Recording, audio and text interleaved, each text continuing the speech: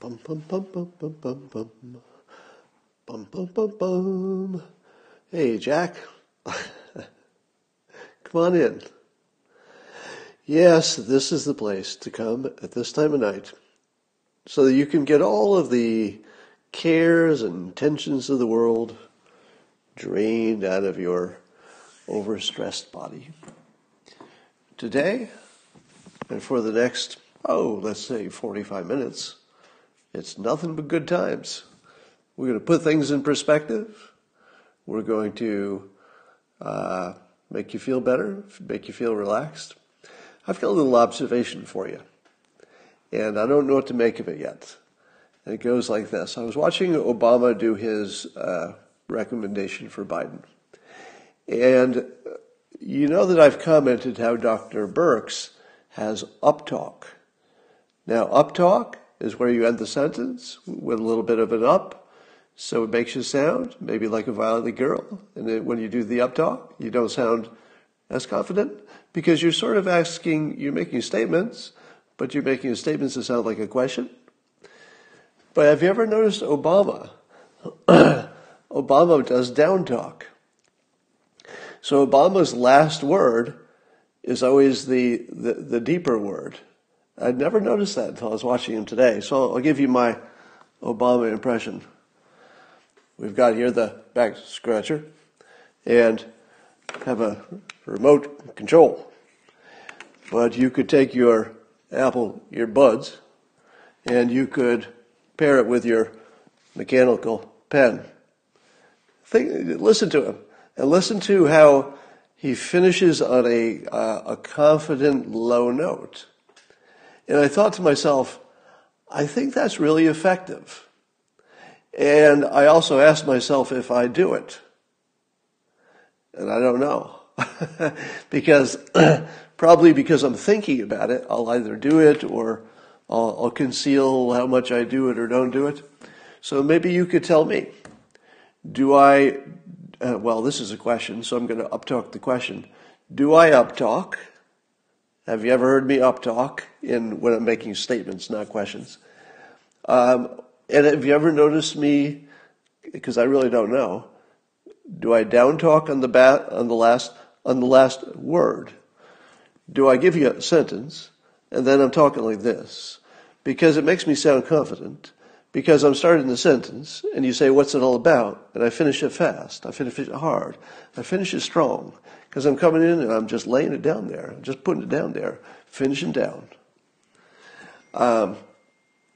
Somebody says, no, you don't. I think you mean, no, I don't uptalk. Oh, look what I did. I automatically did a down talk. I think I'm going to practice that. Speaking of people who have interesting ways of speaking, one of my favorite TV senators, and maybe one of yours as well, is Senator Kennedy. So you know Senator Kennedy. He's got, I don't know what state he's from, he's got an accent. And it makes him sound, I assume it's Southern. It's a little bit slower. It's interesting to listen to. And when he's talking, between the fact that what he says tends to be very clever, often funny, and because he says it in a certain way, and there's a variation in the way he talks, you can't look away when he's on television, because something interesting is going to happen. And I was watching him on, I think it was on Martha MacCallum's show on Fox, and he was making the case for why he thinks, essentially, that the virus came from a Wuhan biological lab of some sort, as opposed to a wet market. And one of the things I do appreciate about our elected officials is that while I normally hate the fact that so many of them are lawyers, I feel like we have too many lawyers. Some lawyers, very good. A few lawyers. You want some good advice. Lawyers are smart, they're solid thinkers. But certainly there's too much of a good thing sometimes, right? I mean, you could have too many lawyers, and I would argue, maybe we've reached that level.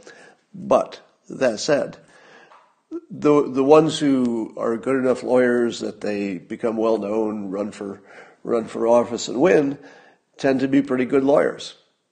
And so when you're watching, say, Lindsey Graham, argue something on TV, or you're watching Senator Kennedy, they just do a really good job of making a case in a way that other people just aren't as clever. So here's some of the evidence, and you can make up your own mind. So Senator Kennedy says, and I think this is a fact, he says as a fact, I know that there was a study and an article that alleges this is a fact, but I'm going to say I'm skeptical of this fact. I'm not skeptical of his overall conclusion, but this fact has me with a little bit of skepticism. And the fact is, somebody said that there weren't any bats at the Wuhan wet markets. And so the implication is the virus could not have spread from a bat to a human in the wet market because there were no bats there to do that. Now, I just feel as if that might not be true. Maybe there was a bat or two. Now, that doesn't mean it came from the bat. I'm not saying that. I'm just saying that, I don't know, would China make up a cover story that couldn't be possible because there were no bats? Maybe, because whatever they did is pretty remarkable. So you almost can't put anything past them. But let's take Senator Kennedy's case. He alleges that it's known that there were no bats. Let's see.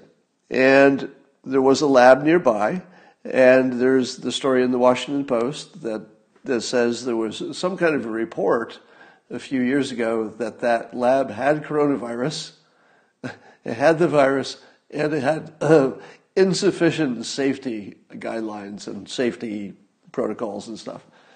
So apparently it was known that lab had this stuff and that it could get out, and it was a known problem that had been written up, and there weren't any bats there at the wet market. We also know that, is it true that the doctors who originally reported this sort of either died or disappeared?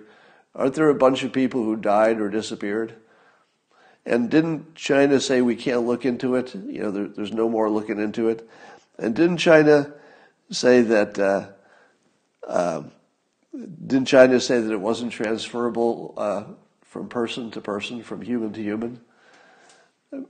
It sort of adds up to I don't know how it could be. And they also closed Wuhan at the same time they were saying it was no big deal. They totally closed their city. Hey, it's no big deal. If you're wondering about the timing, I think it was January 23rd they closed Wuhan, and the very next day, which was probably the next Periscope I did, I assume, I called for closing travel. So the moment that China said, we're going to close Wuhan, I said, okay, I'm done. I do not need to see any additional information.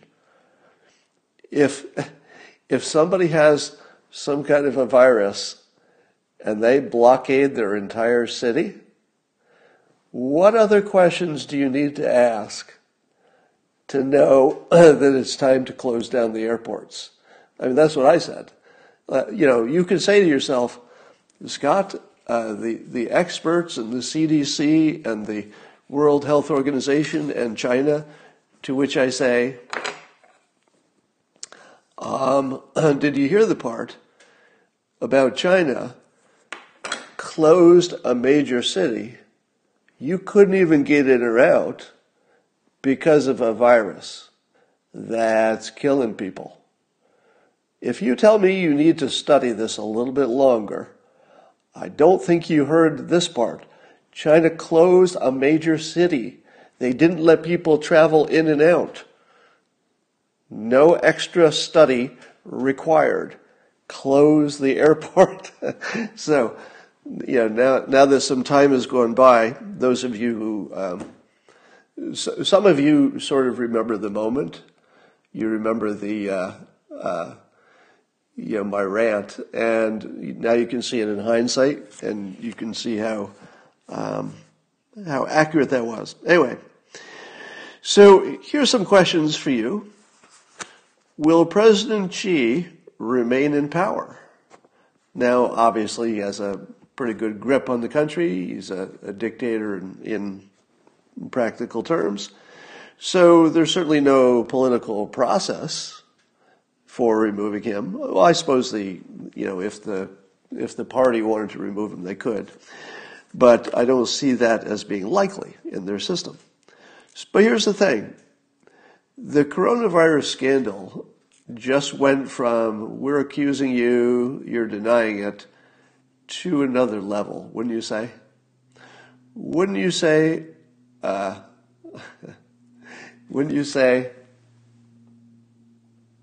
we'll get rid of this critic.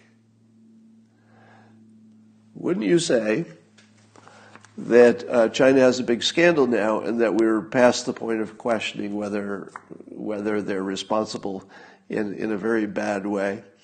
But that's not the real problem for China. It's bad to have a bad reputation, but isn't this going to cause all of the major countries that were victims of this to decouple?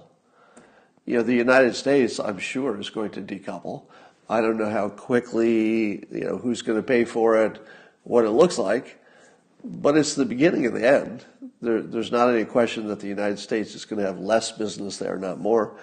I think the same probably with Japan.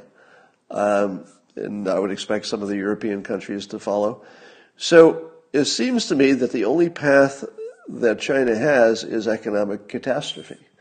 I think the United States will climb out of this pretty readily. If you want to feel good about the United States, here's a little fact that I heard from Peter Navarro, who, by the way, was excellent on television today. Have you listened to Peter Navarro just talk on a news show? I don't know if he's always this good, because I haven't really paid attention to him, but he gave just one of the best TV interviews you'll ever see. It wasn't flashy, so maybe maybe it didn't take note, maybe nobody noticed, but the clarity of his thought and the precision in which he just presented things in a simple way for the public was really good. A+, Peter Navarro. Anyway, so it seems I don't know why I was even talking about Peter Navarro. There was some point there, but I was going to make you feel good. Here's something Peter Navarro said. He was talking about the ventilators and how the American companies were gearing up to rapidly create ventilators. And I forget which company it was, but one of the car companies, I believe, built a ventilator factory that was using their own factory as a retrofit. And they started producing ventilators in 11 days. In 11 days, we spun up a ventilator factory. And we're well on the way to producing, I think he said 150,000 ventilators. 150,000 ventilators. It looks like we'll need about a third of them. We'll probably, take 2/3 of them and, distribute them to states for storehouses and stuff for storage. And then we'll probably help other countries. But how proud are you to live in a country that can make a ventilator factory in 11 days? Remember when we were watching China put up their little instant hospitals and everybody was saying, my God, we can't do that. We'll never build a hospital in 11 days like China. And then we built a ventilator factory in 11 days. Not bad. Now, I assume it was probably more about assembling parts from other places. So it was probably, had a lot more to do with assembling than anything else. But still, 11 days, pretty impressive. Here's what I propose. I just tweeted this before I got out here. I propose that when the coronavirus is behind us, and someday it will be, that we forgive each other Be you Democrats or Republicans, be you professionals and experts and doctors, be you business people, be you citizens. I propose that we just forgive each other for all of our honest mistakes during the fog of war. Because let's admit, there's always somebody's going to be right, but only because there's always somebody on every side of every issue. So somebody's going to be right by luck. But nobody knows what's the right thing to do. Nobody really had quite the right information in the early days. Nobody's smart enough to know what's the exact right thing to do and the right time to do it. So whether we got things right or whether some people got some things wrong, they're both luck. The things we did right, a little bit of luck. The things we did wrong, bad luck. Because you just can't be smart when you don't have data and you don't have a way to get it. But that's when I'm talking about honest mistakes. If you make honest mistakes, I think we should just forgive each other. But we should not forgive dishonest mistakes. And I don't have any evidence that anybody involved in this country has a dishonest mistake. I know you're going to think so-and-so lied, blah, blah, blah, but I don't think that's necessarily the case. I think some people had bad information and, took bad information forward, but I don't know that anybody had bad intentions in this country. However, China made a different kind of mistake, as far as we can tell. Now, apparently the president's going to withhold funding from the World Health Organization until he gets an answer, and maybe that'll tell us whether China did something, let's say, intentional versus unintentional. But it's certainly looking every bit as if China made a dishonest mistake. In other words, they just lied to us and knew it. So under those conditions, I don't think we have to yell at them and call them names. We don't have to disrespect them. But it wouldn't make any sense to have a future with them in which we're continuing to trade, because they don't have a system that's compatible with our system. So whatever it is about their system, I don't even need to judge it. I'm not going to say it's a good system. I'm not going to say it's bad. I'm not going to say that the Chinese government is good or bad. I have an opinion, but it doesn't matter for what I'm going to say next. And certainly I don't think the Chinese people are anything except awesome people. Everybody I know from China is pretty amazing. So, but still we can say no hard feelings, but our systems don't work together. Whatever it is that we're doing, this democracy, capitalism, as much transparency as you can, it just doesn't fit with the we'll get away with anything we can and we're going to hide as much as we can. Those two systems don't work. Now, if they were both the same system, I don't know, would that work? Who knows? Maybe you would both be okay with it because you're both doing the same thing. But it's not personal. We don't have to say, China, we're in a Cold War now. We don't have to do that. We could just say, we'd love to connect our telecommunications equipment to stuff that's made in your country, but we also like security, and you haven't built anything that has that feature. So it's nothing personal. We just can't connect to your telecom equipment because you don't have a feature we need. The feature is security. Should you ever have that feature, we'd love to talk to you again. But I think we should just completely depersonalize this thing because, I don't know what they're thinking, but I don't have a bad feeling about anybody in China, except, maybe some of the leaders. But let's just not make it personal. It's just business. If you got a system and we got a system and they just don't talk, why force it? All right. Most of you probably saw Obama's endorsement of Joe Biden, and I cheekily tweeted this a little while ago. This is me imagining a conversation between Obama and some sample Democrats. And Obama says, I'm going to endorse a candidate today. And the Democrats in unison say, yay! Is the candidate pretty? And Obama says, he has a great personality. I felt like that's what he was saying. Did you note that when Obama was describing the greatness of Joe Biden, there were two categories. One, he attended meetings for important stuff. Now, the way Obama says it is Obama put Biden in charge and he got things done. But did he? I think he attended meetings of things that were going to happen one way or the other that Obama ordered and other people pretty much executed. But okay, well, he was at the meetings.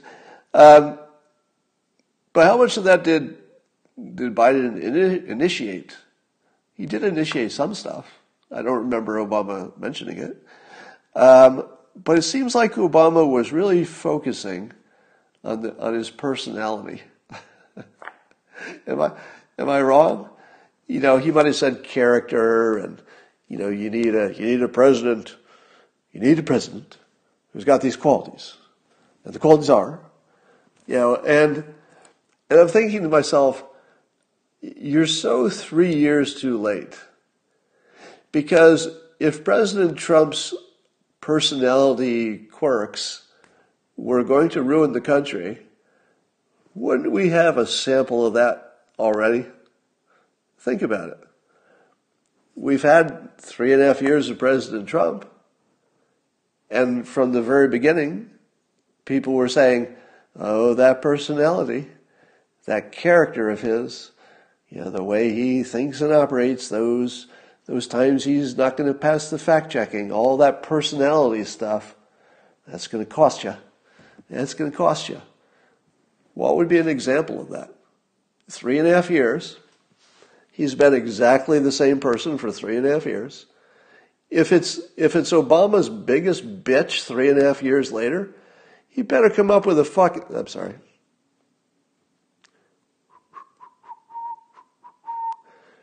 he better come up with an example. If that's your biggest complaint is the guy's personality and how that personality will wreck stuff, after 3.5 years, you need to give us an example of that. The economy went down because the time Trump told a joke. Was that it?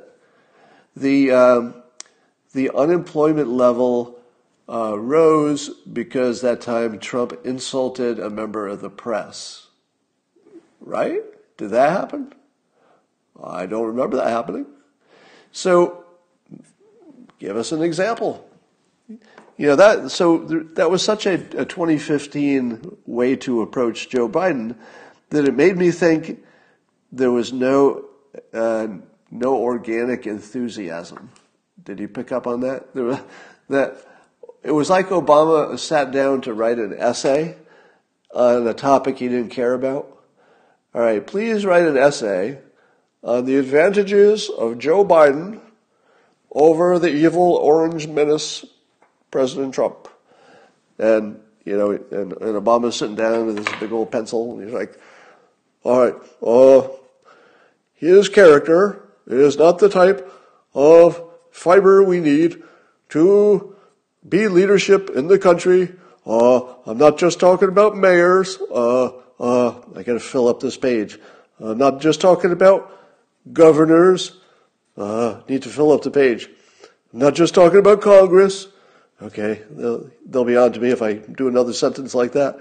And I'm just listening to this thing, and it looked like the most uninspired essay that was written by somebody who really didn't want to write the essay. And the best thing he could come up with is, this guy's got a good personality. I swear to God, damned by faint praise.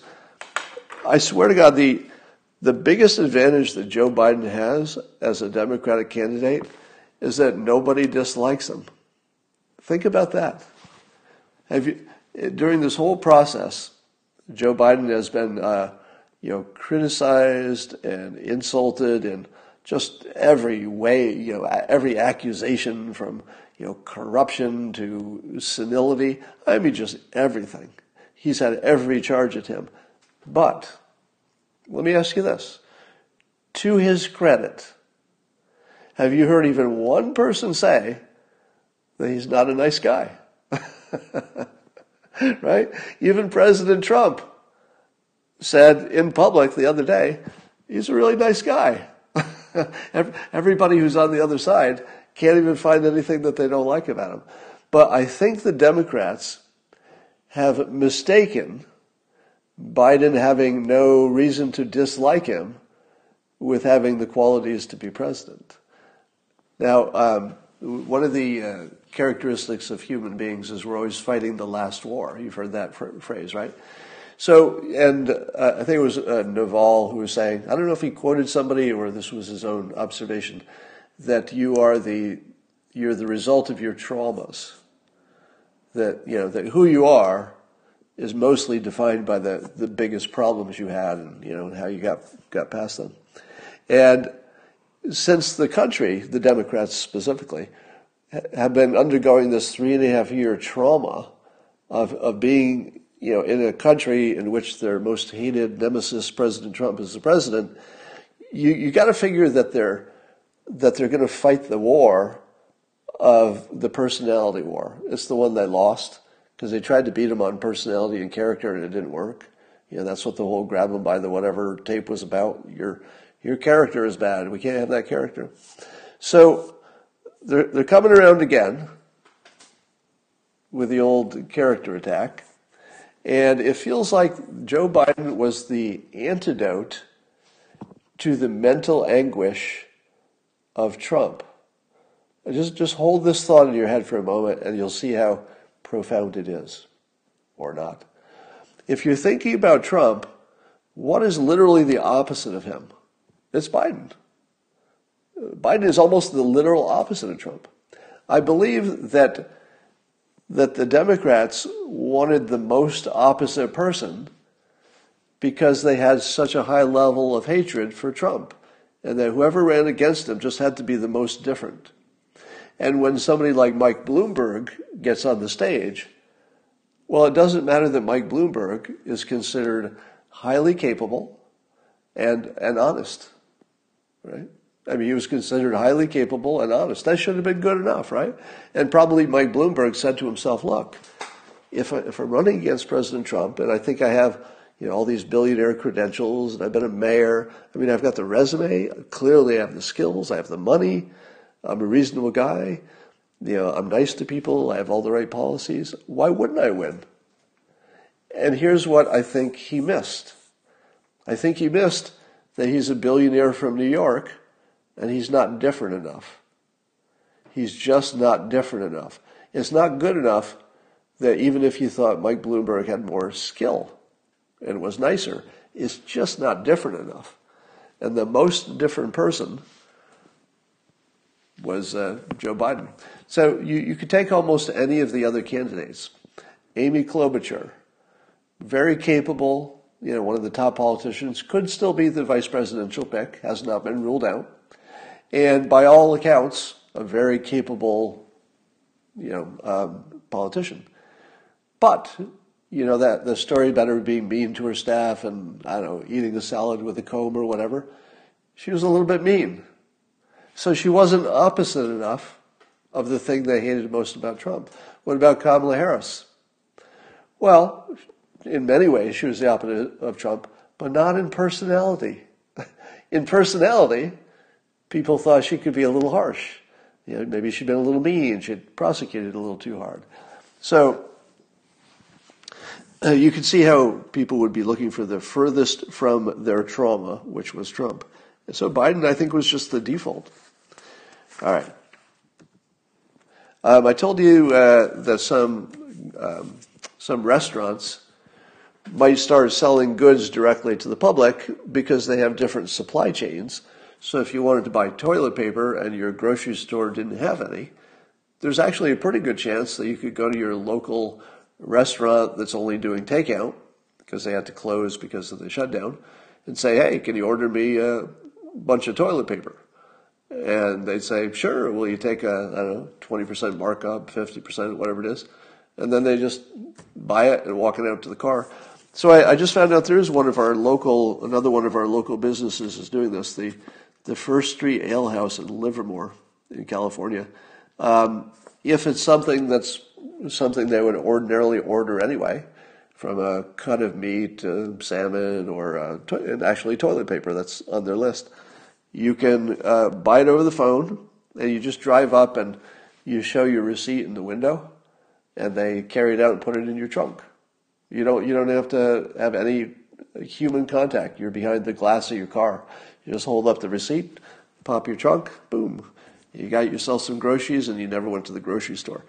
Now, when I see this, it's really amazing how people are adapting, right? People, the best entrepreneurs, just found new ways to make money, and when the old ways come back, they're going to have new ways and old ways. So I think the best entrepreneurs are actually finding a way to come out of this ahead. Here's another idea. The big sports businesses are in a lot of trouble because they can't fill the stands because, for the obvious reasons of distance.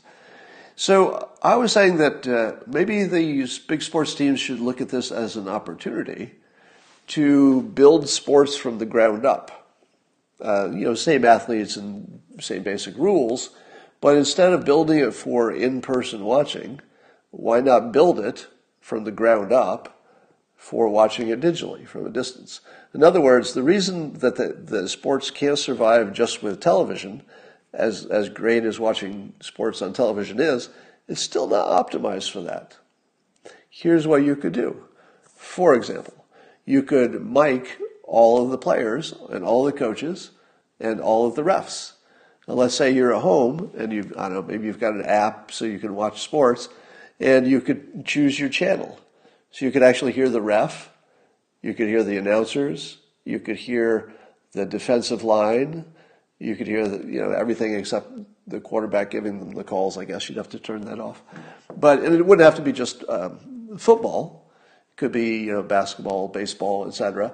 And you make it a sort of a party in which, let's say, the other people watching are in your ear too. So instead of having the cheering of the crowd that motivates the players and makes you feel like you're part of something, and of course you get motivated by the cheer of the crowd. What if, just saying, the cheer of the crowd was in your headphones, and it's the other people at home who are literally cheering at home? So that you might be hearing, let's say, just to complete this, let's say you're watching it on whatever device, and you're watching one of the channels, and you're listening to the defense or the offense, and the players are, oh, I'm going to rip this guy apart. He always leans left. Watch this. I'm going to make him lean left, and I'm going to take his legs out. And you're listening to it, and then there's a play, and then the app just lets all the cheering from all the living rooms through, and let's say that just to extend this, just to brainstorm, and let's say the players also have an earpiece, so that the players can, because this is a microphone as well as an earpiece, so they've got an earpiece, so they can actually hear the cheering. So what if they can hear you cheering at home? And why not? There's no technological reason that you couldn't hear everybody cheering from their living room. You would just have to build the app that does it. Then you can imagine that the players were talking to each other. You'd be able to pick up that, etc. Now, you might say to yourself, well, I don't want to listen to these boring athletes and their inane chatter. But that's when you're thinking about it, develop the old way. I'm not saying do business exactly the same way. I'm saying tell the players that part of their job is to be interesting. Mic them up. There's always going to be a few funny people on every team. You don't need all 9 players on the field to be witty and entertaining. If you've got a hilarious shortstop and then the others just sort of, play to him, it's the best show in the world. How much would you like watching a baseball game where most of the time you're just waiting for something to happen? Even if you love baseball, let's admit it, you're waiting for stuff to happen a lot. But while you're waiting, you're hearing the funniest shortstop in the world just ripping apart the other team. and just saying, oh, this guy's got, he's got noodle legs and he hasn't had a hit since Tuesday. Whatever. It would be very entertaining. Anyway, so the whole point of it is that if you rethought sports as a digital product, it would still work. Every bit of it would still work in the live setting once they go back to, crowds are okay. But in the meantime, you'd have a better product. So they should go back with a better product. It should be improved sports when they go back. It shouldn't be just wait, take a few months off and then just go back to it. How boring would that be, huh? Did you see the press conference in which Trump got all over that one idiot in the back who wouldn't shut up? I thought it was his best, world wrestling performance. Because, I think by now, even the people who are slow to catch on have figured out that Trump knows what the show is. He knows he's putting on a show, and he plays it like a show. Now, it took people, I think, his critics, it's taken them years to figure that out. And even some of them still talk about it like he just lost his temper. No, that's not what happened. He might have been genuinely mad that, whatever time you're talking about, it doesn't matter which time. You say that time you're talking about, whatever it was, he might have been genuinely mad, but that's not why he acted the way he did. He didn't act that way because he was mad.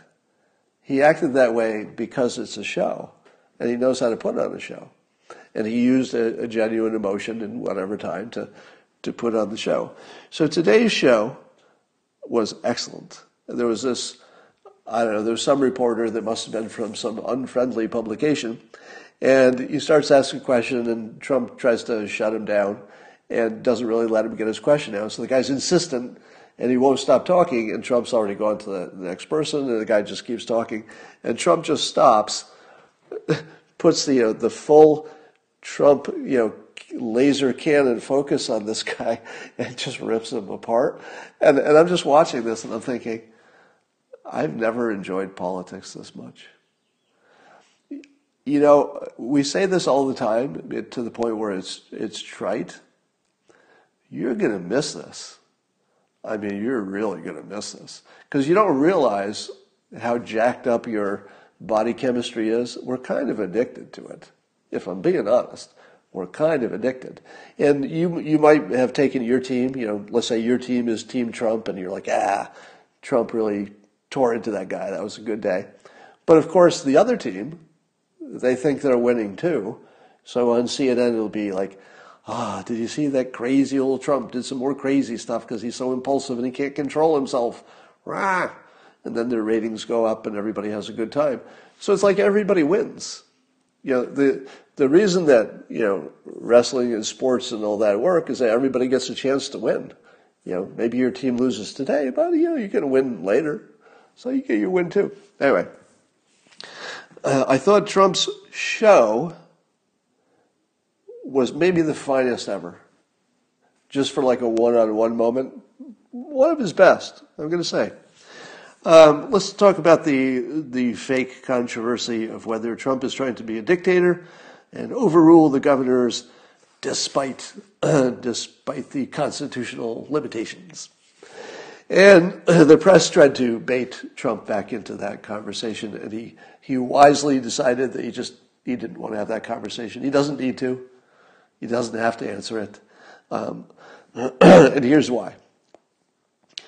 There's no real question about what would happen in the real world.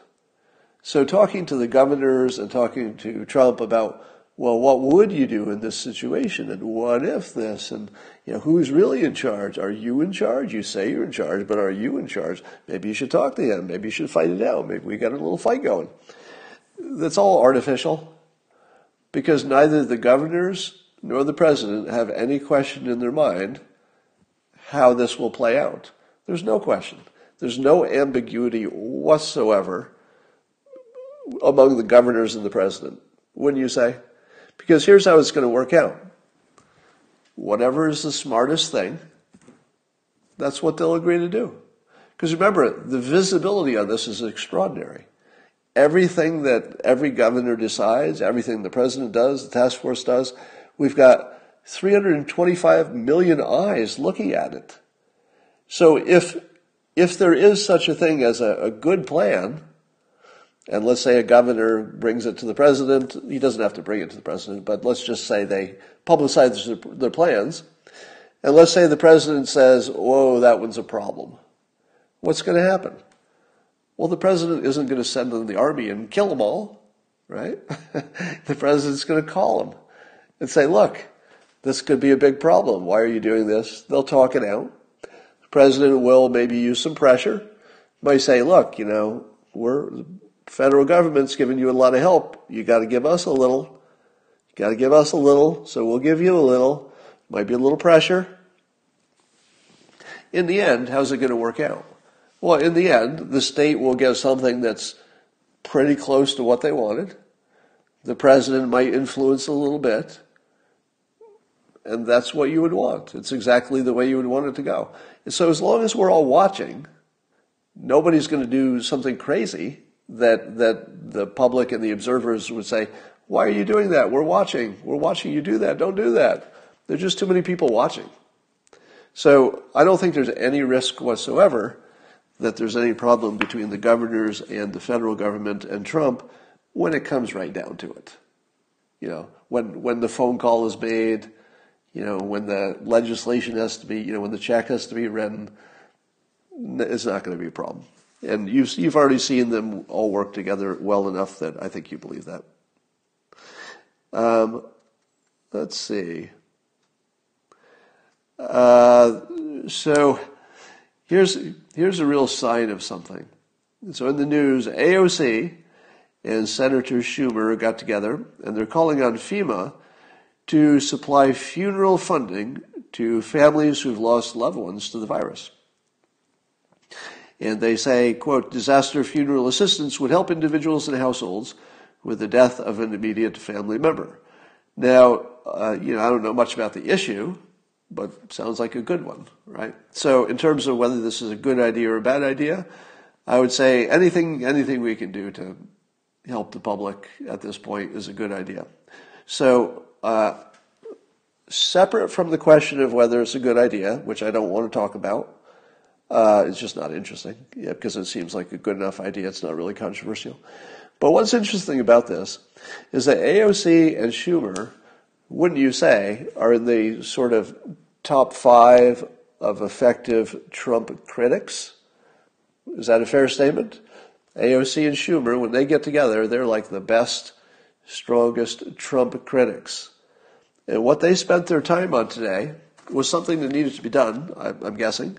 It seems like this is a reasonable thing to ask for, and I'm happy that they're serving the public.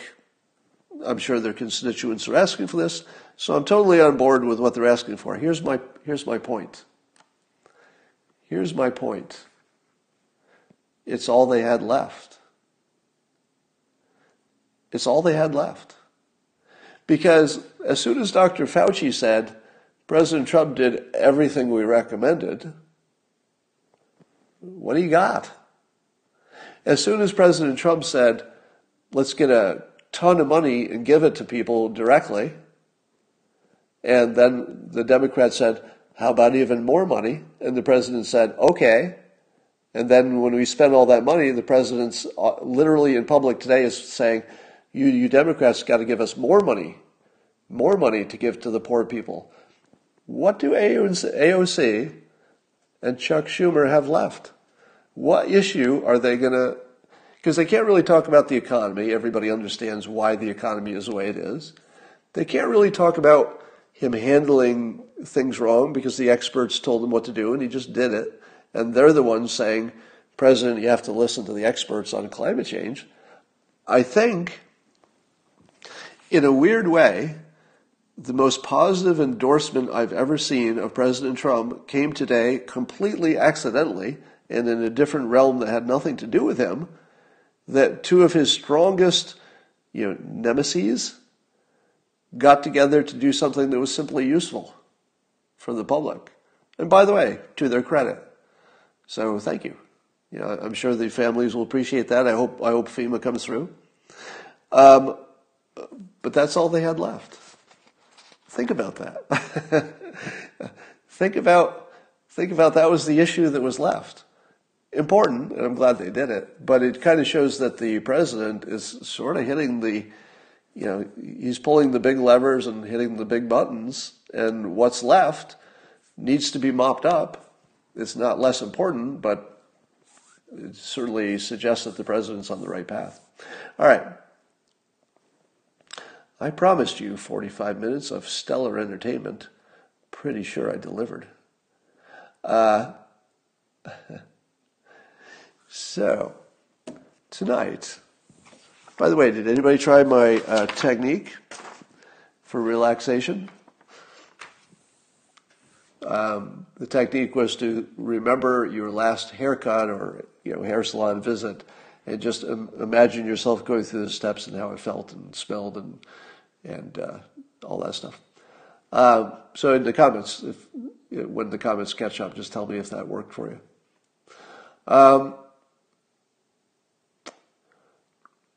On average, before Wuhan virus, 7,500 people die every day. We can't afford it. Okay. So I asked the question of people who think we're panicking on this thing to tell me what it would look like for them to be wrong. In other words, how many people would have to die when we go back to work for somebody who said, you're overselling this thing. It's not that big a deal compared to other problems we have. What level of death would it take for you to look back and say, whoa, I guess the experts were right. This was way worse than the flu. Is there a number that you would say, yeah, I was wrong?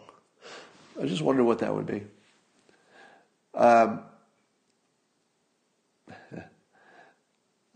Thank you.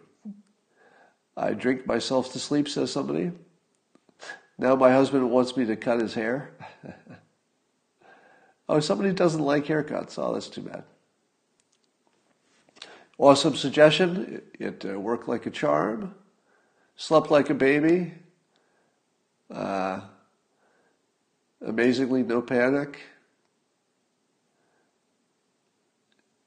Oh, it worked again. Okay. Wow, I guess it worked pretty well. We'll try it again. It's the sort of thing that you can do more than once. All right, that's all for now. I will talk to you in the morning. Dennis Prager posted a letter written by 5 doctors who think a lockdown was not necessary. Does that mean anything? I'm pretty sure you can find five doctors to say anything. All right, we'll talk about that tomorrow. Enough of that. Have a great night.